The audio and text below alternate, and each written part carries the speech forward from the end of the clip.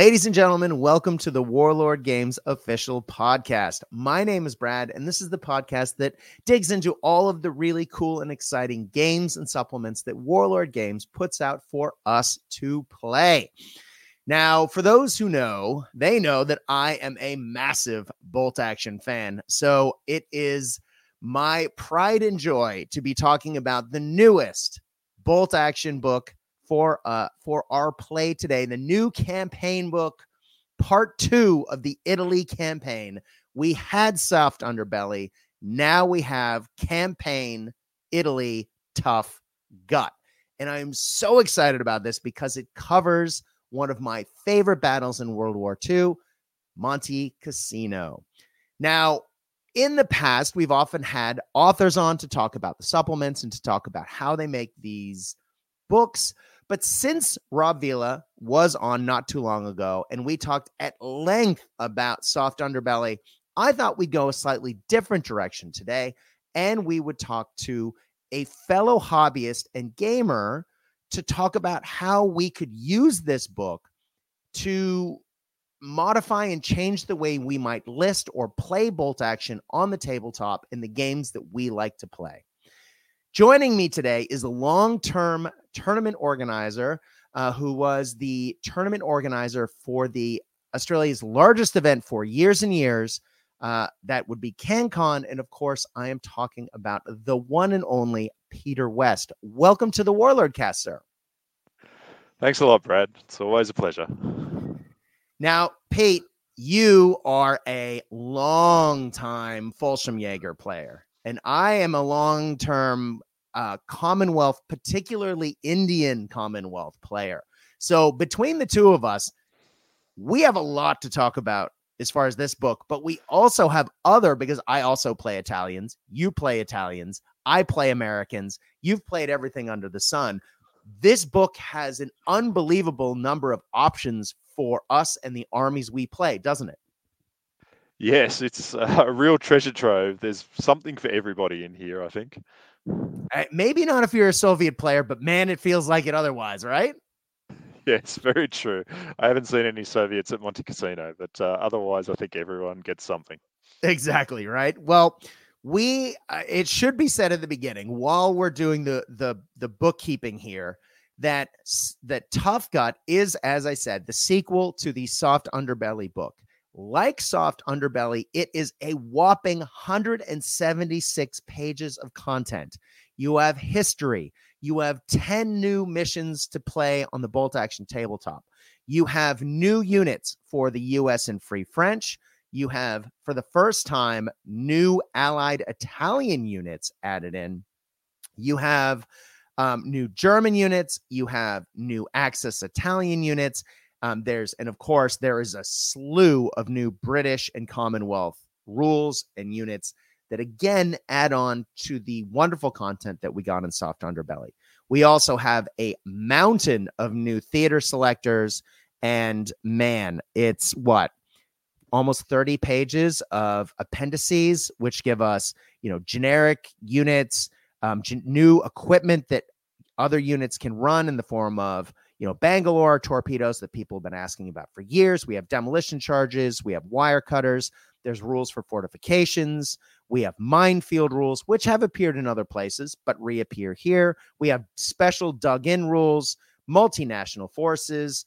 We have ruling the skies, solid stone buildings, as opposed to the regular buildings you see in Bolt Action.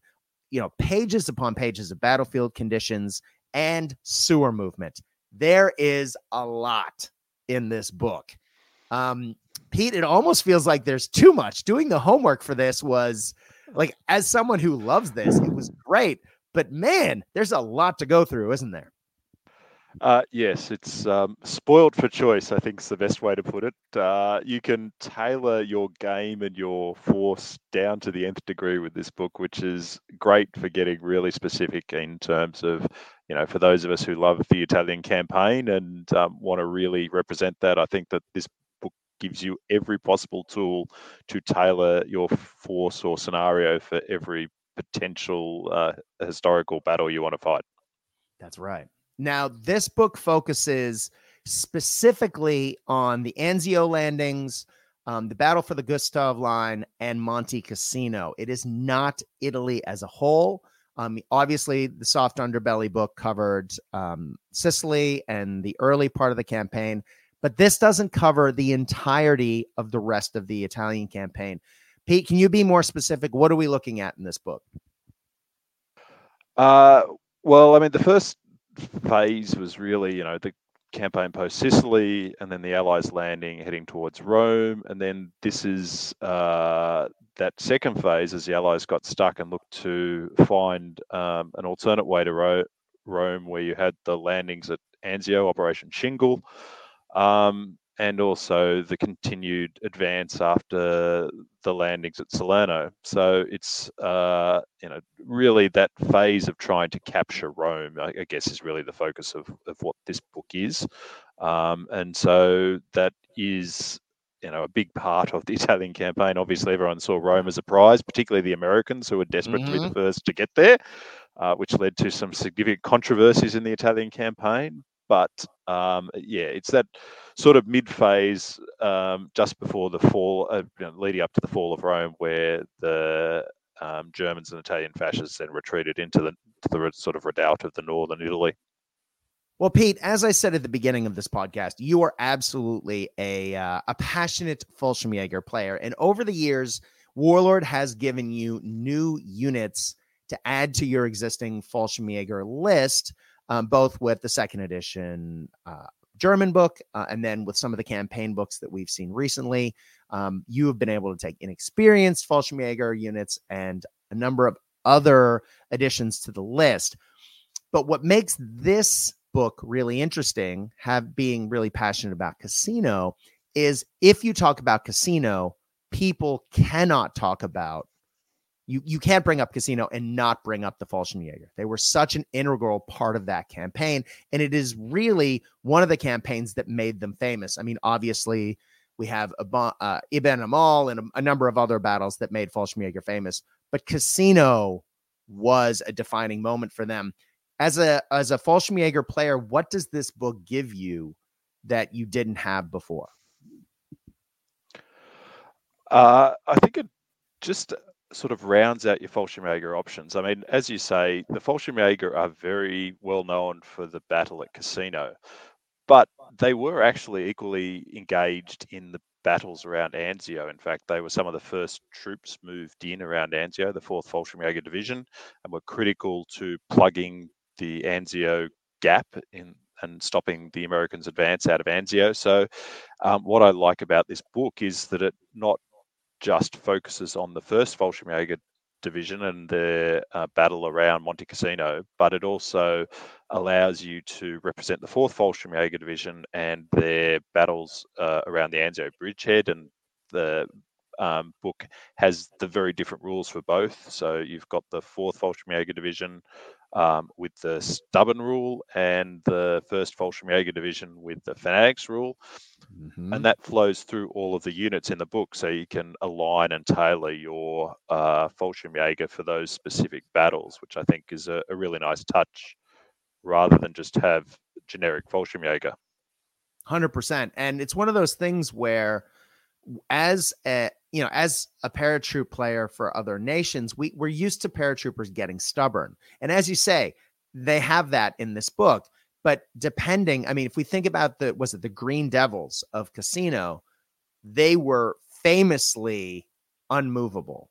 And I think the stubborn rule in that case almost doesn't cover the reputation. So I think that adding fanatic as an option, depending on how you want to load out your army, was a really nice way of doing that. Yeah, no, I think it really represents what the 1st Fallschirmjäger Division did at Monte Cassino, because when you read about the battle and the pasting they took in a lot of these conflicts, the fact that they were still able to get up and fight, and not only fight but hold off Maoris, Indians, some of the best units in the British Army, I think is a perfect way of expressed perfectly in terms of them being fanatics. Yeah, nice. Well, what else do the German players get? Or do you want to talk about how you would possibly list for a Fallschirmjäger army using this book? I know I asked you 2 questions. It's a choose your own adventure. Which way are you going to go, Pete? Well, the Germans do pretty well out of this book. They've got a couple of interesting units. Some of them I'm sure people have heard about before, like the Gewehr 43. I should check how to pronounce German things before I come into podcasts. The Gewehr 43 sniper with the 2 shots. So I think that's a nice addition. You've got, for Fallschirmjäger specifically, you've got the Fallschirmjäger Sod for Casino and Anzio. And as I say, you can tailor that for the 1st or 4th Fallschirmjäger Division. And you've got the Fallschirm Pioneer Squad, which I think looks great. Most people have probably heard about it because of the option to make them 4th Fallschirmjäger Division, the Ebeneau rule, which will give the flamethrower a +1 to hit. But I think, look, just as a general thing, it's great to have a Fallschirm Pioneer squad. They were critical to the Fallschirmjäger capability, and it's nice to see them represented in this campaign. More broadly, sorry. That squad has so many options. I was looking at this book going, they have submachine guns, assault rifles, pistols, LMGs, flamethrowers, Panzerfaust, demolition charges, Bangalore torpedoes, the option of making them the Ibn Amal special rule, and then possibly fanatic instead of stubborn. There are just so many options. This may be one of the most varied and variable squads in the game. It is wild. Yeah, I really like the options you said to tailor it for what sort of game you want to play. But I also, out of this book and out of a couple of other things I've been considering lately, I've recently been thinking more and more about the use of demolition charges, because I think that actually may be a bit of an option that hasn't been fully explored yet. I think that the blast of that, and there's a couple of units you can add that option to in this book. So I think I might use this as an opportunity to see if I can figure out a way to make good use of demolition charges. Yeah. Now, one of the things that we've sometimes heard from players is, these books are great that Warlord's putting out because, they give you new theater selectors and they give you new units you can play. But the complaint that we sometimes hear is that, but you can't use them in some tournaments. You can't use them in some events because the events don't allow theater selectors. Well, almost every unit in this book has the rule that you can use this as an infantry squad in the parent list that it comes from in generic reinforced platoons. So a lot of these units, you can just slot right in to your regular bolt action army and roll right away. Now, I'm going to be talking about that an awful lot when we start getting to the Allied side. But I really like the look of a squad that I am also going to mispronounce the name of something fierce in a German list because I also play Germans. The Spot Troop. The Scout unit. So these guys are 3 points more than what you would have in a normal, quote unquote, veteran or regular squad. They can have a couple of SMGs. They can have the Mountain Warrior rule, which we'll get to in a little bit. You can upgrade them. And they can have, stubborn or fanatic. So they have some options. No LMG, no Panzerfaust. It's a lot of dudes with rifles, some SMGs in there. But what I really like about the squad is a new rule that they have called escape reaction. Now, this unit can react when shot at or assaulted as long as they have not already taken an action. So they almost get a recce move of 6 inches to move. So if someone's just at range, you can move out of range. Now, as an experienced player, I also know that means I can move out of range or move into cover. This just seems really good, or at least really fun. If you want to, play around with this, these guys seem like excellent objective grabbers when you need to, get somewhere or not get somewhere and make someone either fail a charge. I really like this mechanic, and I want to play around with it some more. Yeah, sorry, Pete. I didn't mean to jump in on your Germans, but I saw that unit and went, I want to play with that. It's not ridiculous because it doesn't have all the options of the Pioneer Squad, but those rules feel like some fun, right? Oh yeah, absolutely. They're at the top of my to try list. Mm-hmm. I really like any unit that forward deploys, to be honest, just the chance to disrupt your opponent's plans. So yeah, definitely going to give these guys a try, but also quite like the look of the Jaeger squad. The fact that these guys are light infantry and take them as regular, they're only 1 point more, but they have the light infantry rule, which means they can run through rough ground up to 9 inches.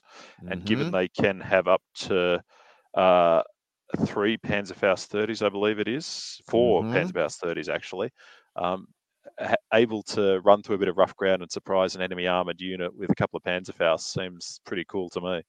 Yeah, right. And it's for 1 additional point, they get the light infantry rule. Now, we should say this is different than the mountain troop / mountaineer rules that are in Battle of the Bulge, which ignore difficult terrain when moving. This rule means that squads can run through rough ground to a distance of 9 inches. So that means that you can assault 9 inches through rough ground, which is big on the tabletop. Now, you did mention Panzerfaust 30. We have talked about that on the Soft Underbelly book, but it should be mentioned that in this book, Panzerfausts are 2 points cheaper than they are normally because they are the early version, which means they have a short range of 6 inches, but they are 3 points, not 5. Am I getting that right, Pete? Yeah, correct. And obviously the range being 6 inches, but I don't mind that so much because you're generally trying to get within 6 inches of your Panzerfaust anyway, so that they're not at long range. And once you're within 6 inches, the short range cancels out the over half range for the Panzerfaust 30s, and so I think they're quite good value. I really like them. Yeah, exactly. That list that you just mentioned, a Jaeger or Jaeger squads in a list, that's the top of my try list right there. I definitely want to try these guys out. Again, it's a squad that has some really cool upgrade options. And then with that rule, yeah, I feel like that's a chef's kiss kind of situation as someone who likes to move around on the tabletop a lot. And it just adds mobility to a German army, which is cool. Yeah, and I think one of the things we might get into when discussing listing for this book is the fact that, if you were going to go with another unit, which we will probably get to, the Bog Wards, and that's taking up your armored slot, most of the rest of your force is going to be infantry. And so there's quite a few good infantry options here to flesh out your force if you don't have that armor that you're going to be looking to do your killing with. So it's a good way of building a nice force around that particular unit. Now, you said the B word, so we're going to talk about the Bog Ward B4 remote controlled demolition vehicle. And I love that the weapon line on this vehicle is a 450 kilogram demolition charge. I mean, the fact that they included that detail, just again, I love it. It tells you exactly how much explosives you're going to be delivering. Tell us, what does this do? Because it is cheap. It is 50 points and it is a 7+ armored carrier. Talk to us about this madness. It kills everything. Do we need to discuss anything more? No. Yes, as you say, 50 points. So, like other explosives, you have to start its turn with the vehicle front adjacent to the target. So and then when you set it off, it's got basically a heavy howitzer explosion. So the explosion has a radius of 4 inches. But also, so all units within 4 inches and or inside of the target. So if as if the 4-inch radius wasn't enough. So everyone within 4 inches of the target, which if you're hitting, say, a large building or you're gonna hit a number of units around it, particularly if your opponent's bunched up. So it's got an opportunity to be almost like a mini nuke in bolt action terms. Exactly. Now, it should be mentioned this is a one-shot vehicle, boys and girls, because once it blows, it's not going to do it again. And it is remote controlled, so no driver is harmed in the driving of this particular vehicle. And it is a cool, wacky, flat half track looking. It's fully tracked, but it has the look of a German half track that's almost been squished. Yeah, I want to field one of these just because they look cool. I don't know if I actually, but as you say, if this is your vehicle slot, then you're probably going to have a lot of infantry. So that was a good point earlier. Yeah, I mean, you've got to remember it is remote controlled, so it comes with the normal remote control rules where something can go disastrously wrong. Well, not so much disastrously with the Bogwarts, but it just may not do what you want. It's only 7 armor, so it's vulnerable to being taken out. It's a one-shot weapon. And your opponent may not nicely bunch things up for you, so it may not do all that much for you when it goes off. It's certainly going to hurt somebody, but it may not be the super weapon you think it is. So it'll be interesting to see what the players' experience with this is, but it's certainly, I think, a unit that a lot of people are going to try. Not surprisingly, there's been at least 2 versions of this released in STL form in the last month. So people obviously think it's going to be popular. I'm looking forward to Warlord making a model for this because I have recently been working on some DAC vehicles, and I hadn't painted. I've been painting infantry for the last year or so. I haven't painted very many vehicles, and I have forgotten just how sharp and nice the corners and edges on Warlord resin vehicles are. And man, looking at this angular vehicle with all those sharp corners, I'm just going, yes, I want to paint one of those. So yes, I know people are looking forward to this, and I hope Warlord's listening to their own show because I want one and I want it now. But it shouldn't be too hard. Warlord already makes one version of it. They make the Panzer Shrek version. That's right. Panzer Shrek multi. So just have to strip it off and green stuff over the hole and print and mold, make a whole bunch more of them. I might have to just do that. I'm glad you said that because I was looking at the Warlord version that had the Panzerfaust on the top as it was, but I don't have an eye for the vehicle differences. If that's all that's different, I'm going to get that one and just leave off the Panzerfaust and maybe put a little plastic card over the top and call it a day. But you do say it's unreliable, and it is, and it's not quite dog mine unreliable in that it hits your own vehicles. However, every time it moves, if you roll a 1, it loses contact, so it can't move that turn. Or 2, it rolls 100% backwards rather than forwards in the opposite direction that it was intended, which is frustrating. But at least it doesn't go off. And then if you roll a 3 to 6, it moves normally. Now you might say, well, yeah, 3 6, sorry.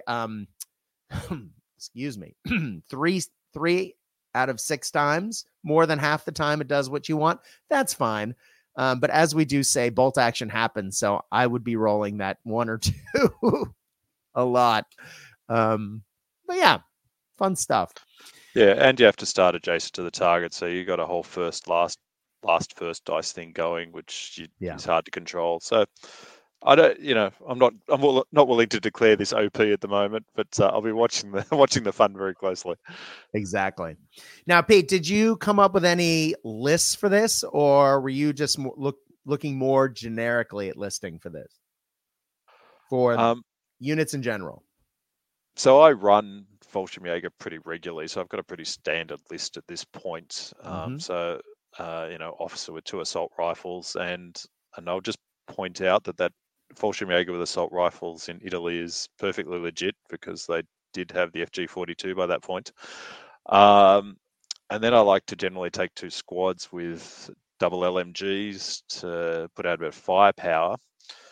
And then I generally take what I refer to as an anti-tank squad, which is a bunch of guys with SMGs and Panzerfaust. Now, I think that's probably the first thing I'm going to change. I'm going to be switching those guys out for the Jaegers for the Italian campaign.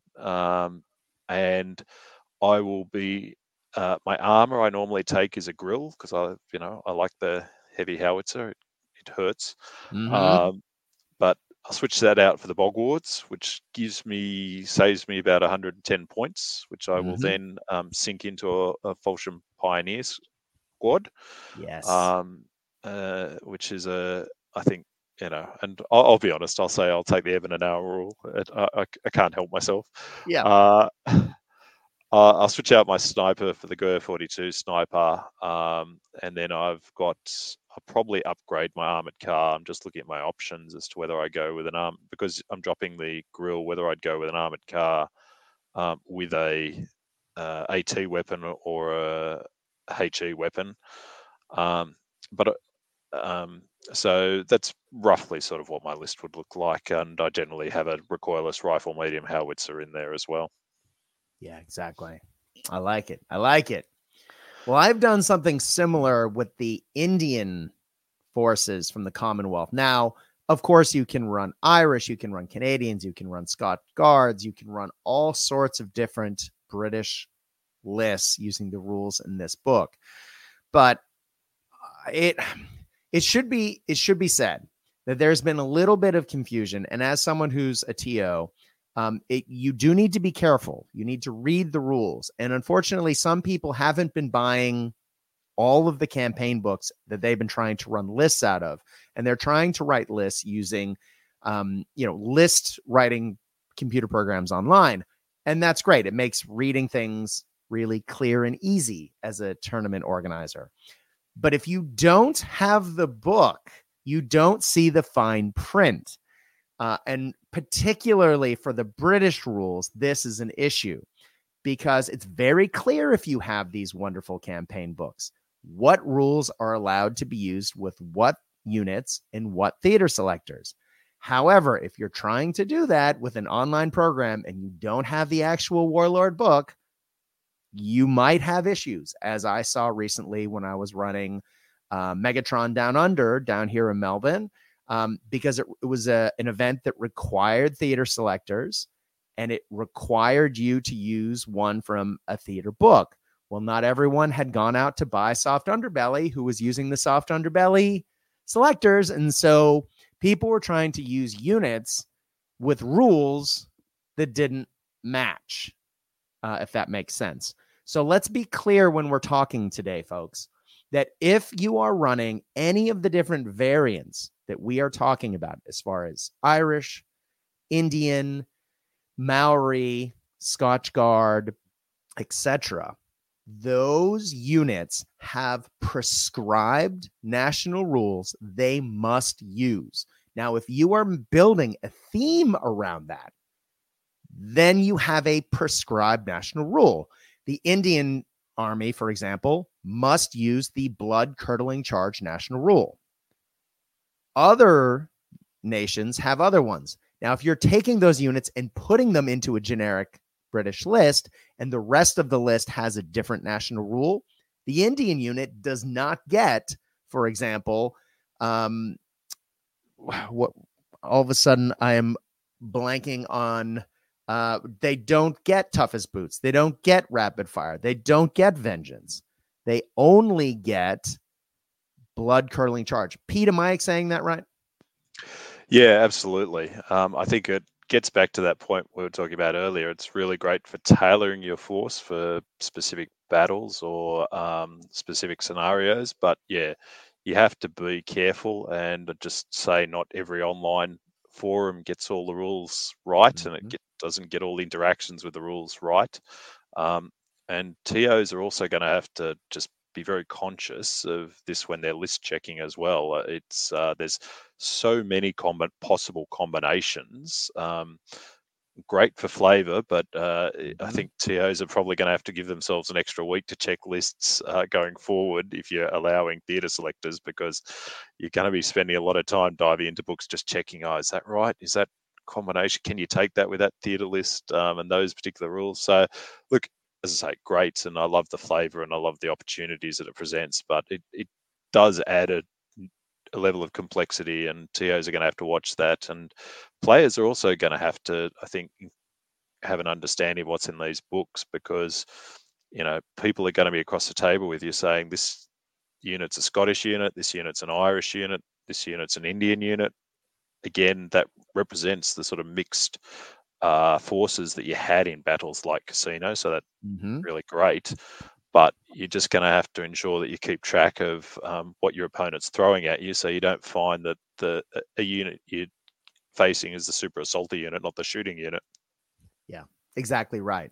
Or in the case of the Fallschirmjäger list that you were just talking about, wait, which is the unit that gets the +1 to hit and which one doesn't?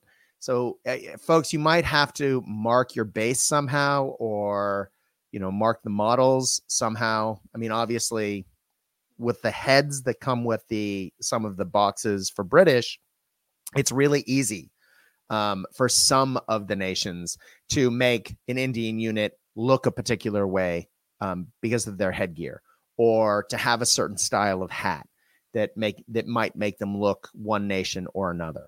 So you do need to be careful about that. So now that that's said, I do love the fluff and the character and the variability you get with listing. British players have more options than ever. But as an Indian player, I've been playing Indian since version 1, and I ran them a very certain way using the generic reinforced platoon out of the book. I liked a fast, hitty army using a lot of the India pattern carriers and assorted other light vehicles. When we got to the Western Desert book, Indian forces, and actually the other desert books before that, we saw a different style of Indian army that had an additional squad of regular troops instead of the artillery observer, and that had the Soviet rule of, if your unit's going to be destroyed by a failed morale test, you get to re-roll that. Now, as the wars progressed, how these soldiers have fought has changed. And now Indian forces in this book are very different, which as an Indian player is really cool because it gives me a new way to play with the army I already have. Indian soldiers in this book, for example, have the blood-curdling charge national rule, which is something I have had very little experience using in the past, but I'm excited to try out. They have the mountain warrior rule, which allows them to run through difficult ground up to 9 inches. But they also can get over some impassable terrain. And there's very specific rules about that. I'm not going to read all of it because it's a paragraph. However, you get more weapon options than early war Indian squads. And the lists, again, I can plug this into reinforced platoon. So if I was to look at my Indian army, much like Pete looked at his Fallschirmjäger, I would replace the generic squads from that army with this. Now, they used more, because in Italy there were more hilly, more mountainous areas. Indian forces tended to use more universal carriers than the old wheeled India carriers that they use more in the desert. Yes, they still use them. So I would still probably use that as my armored car. The Lee is not going to be used in this far back in the war. So I'd probably replace it with one of the versions of a Sherman, or possibly a Priest. I absolutely love the Priest model, and I think putting Indian troops in the back would be great.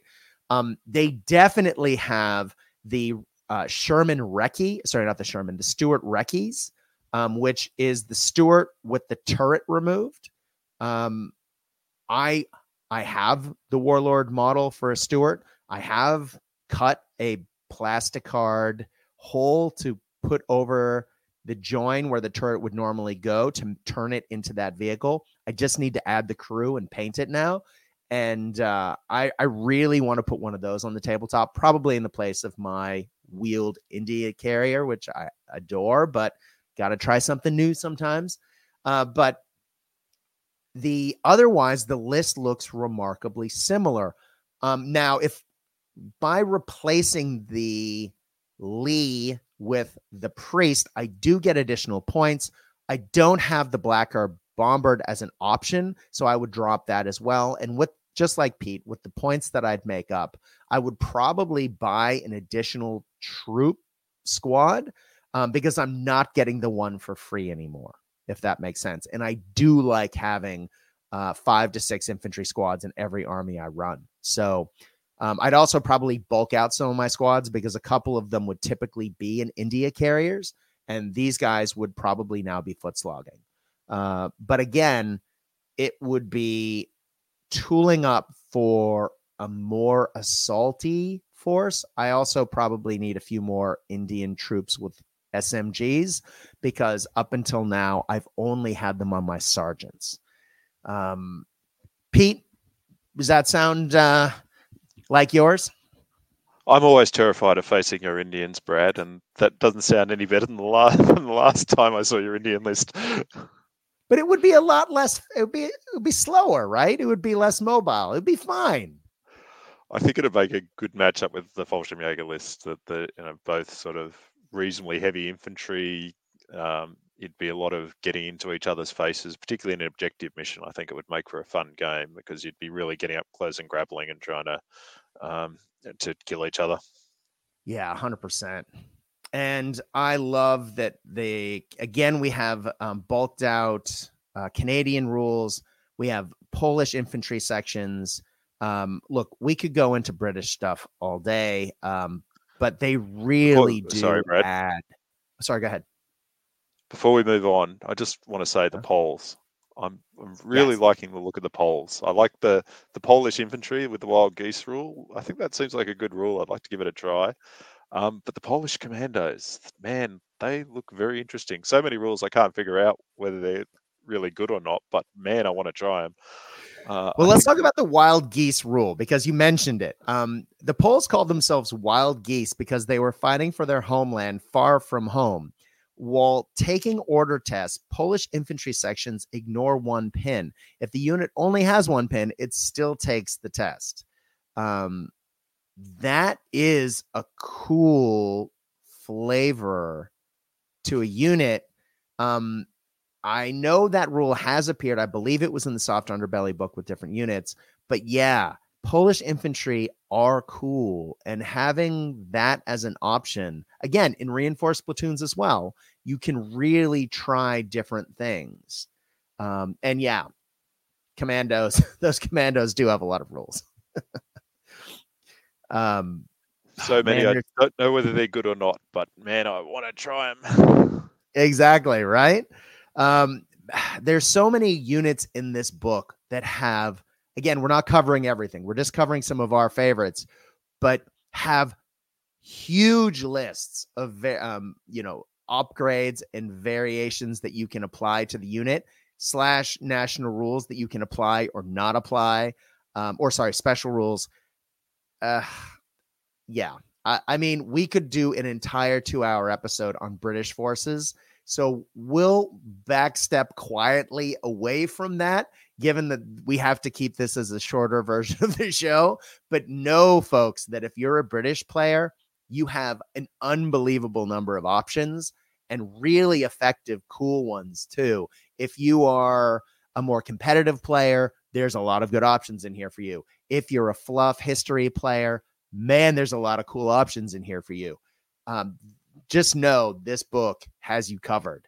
If you are a British player and you want to play, late war, this is it.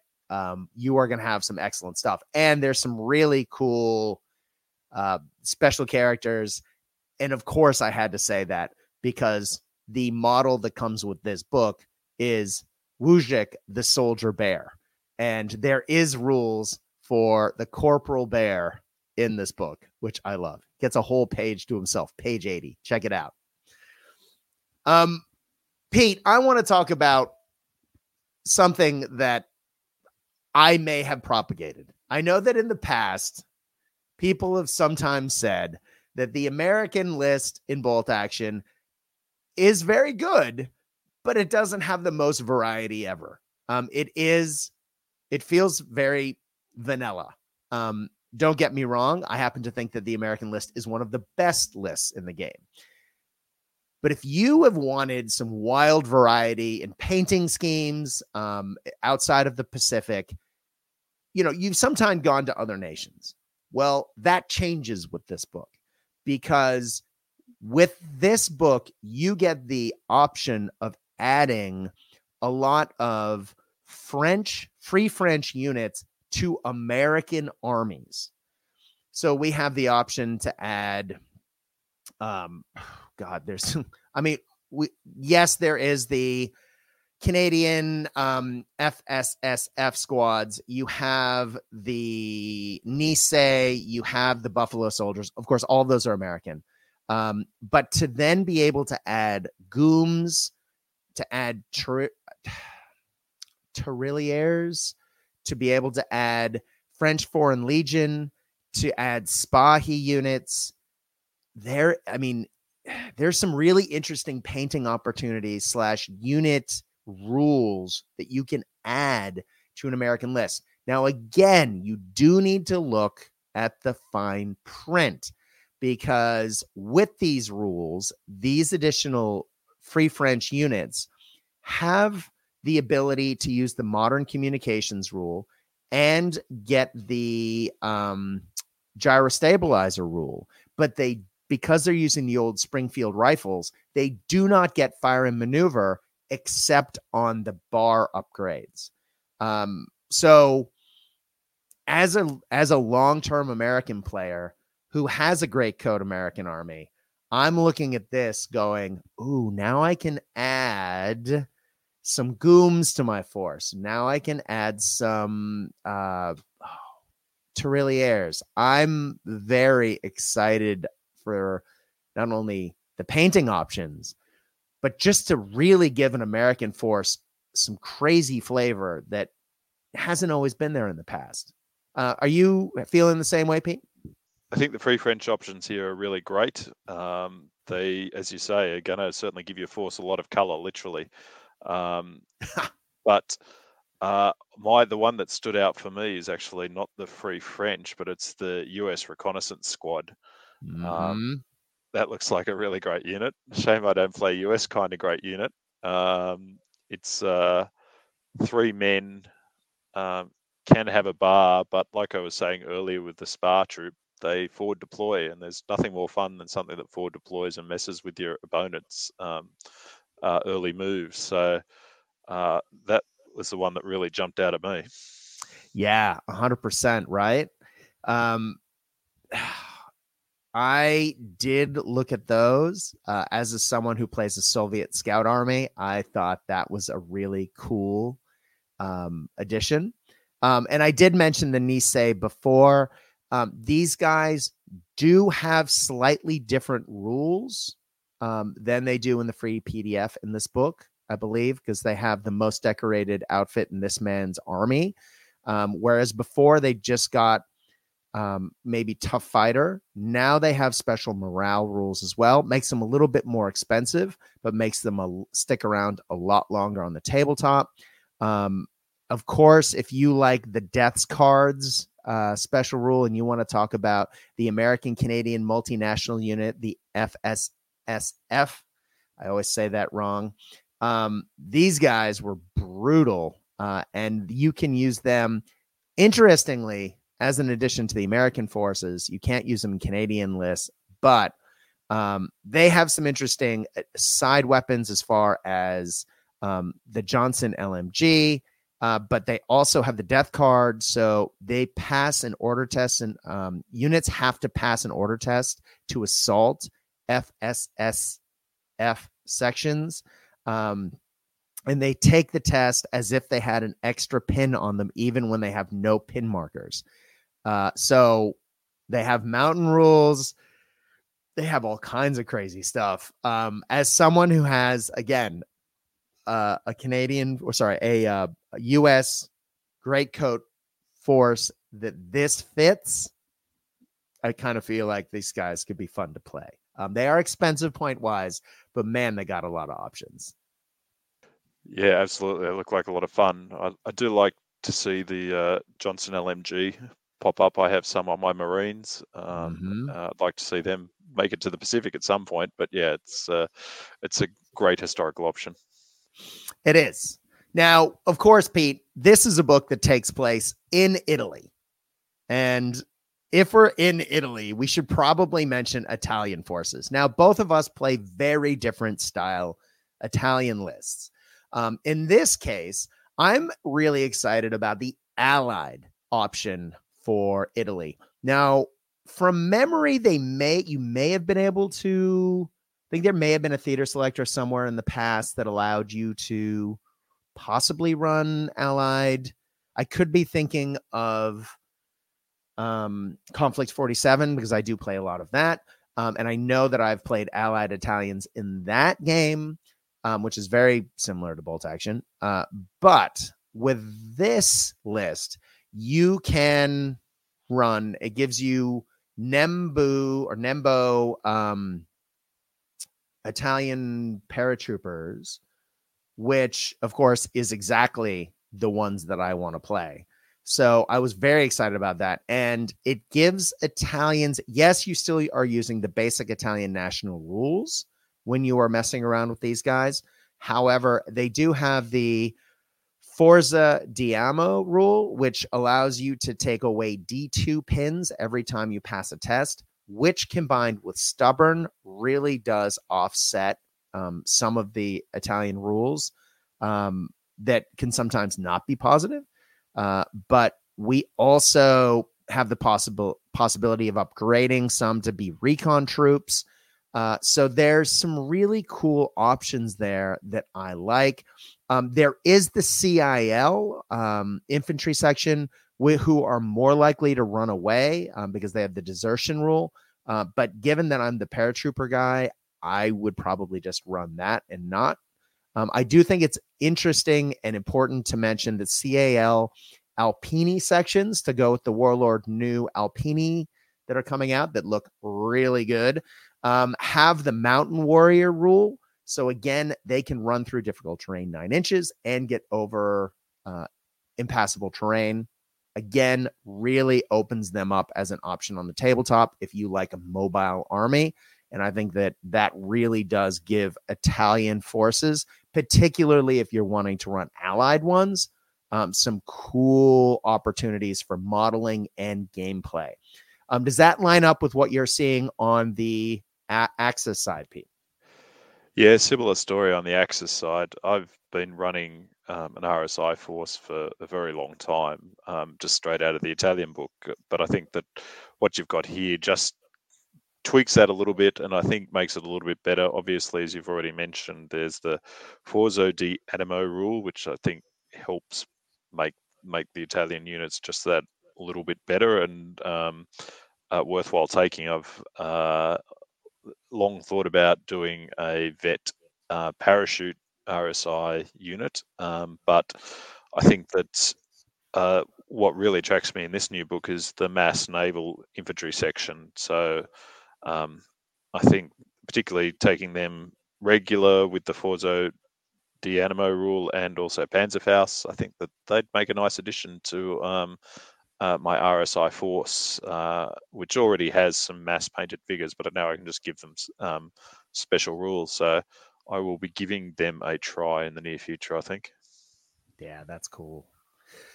Well, Pete, as I said, we could talk about this book for days. Again, 176 pages, 10 missions. And we've been talking almost an hour about some of our favorite options and how it affects listing for some of the armies we played. But there are, just countless options in here to go through. And again, we've just skirted over the top. If this is a theater that you are at all interested in, this book has all kinds of additional things for you to play with that really does expand your options for the Bolt Action tabletop. I'm excited that it is now out, and I look forward to playing some serious games with it coming up soon, both in events and in casual play. Pete, are you feeling the same way? Absolutely looking forward to trying out a few new lists using units from this book. And before we go, I just wanted to point out one hidden gem which I found while I was looking at the listings. So in the Panzer Corps Reinforced Platoon, February 1944, the Germans can take captured bars. Now that looks like a fun modelling project to me. I'm going to be getting out the knife and a US box and some plastic Germans very shortly. I missed that. What page is that on? 145. All right. I will be 100% getting into that because that is awesome. I don't know how I missed that, but just those opportunities to, customize a force. And there's a lot of them in here. I mean, the Free French Forces for the Americans, adding all those different nationalities to British forces. Of course, here we have the modeling opportunity with the Germans. Man, so much good stuff.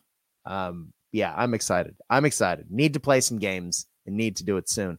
Pete, thank you so much for coming on and joining us today. I know you are a man who's as passionate about his mixing things up historically and army-wise on the tabletop as I am. And just to dig through a book that gives us so many options is always a good time, especially with a fine gentleman like you. Thank you. It's always a pleasure, Brad, and props to Rob for producing such an interesting and diverse book. And I think it's a great work. So well done, Rob. Exactly. Well, ladies and gentlemen, thank you for joining us. We have had lots of people asking about the episode talking about this book. Well, here it is. If you have other requests for the Warlord Games official podcast, please go to the Facebook page of the podcast network that this podcast appears on, which is Cast Dice, CASTDICE. If you go to the Facebook page for Cast Dice and you message that page, you are guaranteed a response by me. Hi, my name is Brad. Thank you to everyone who has reached out, both recently and over the years, with ideas for this show. We do take them seriously. And yes, I have heard your request to talk about the new summer campaign that is about to launch. So please do tune in because we will be talking about that soon. Until next time, everyone, I hope you enjoy playing Warlord games. Good night.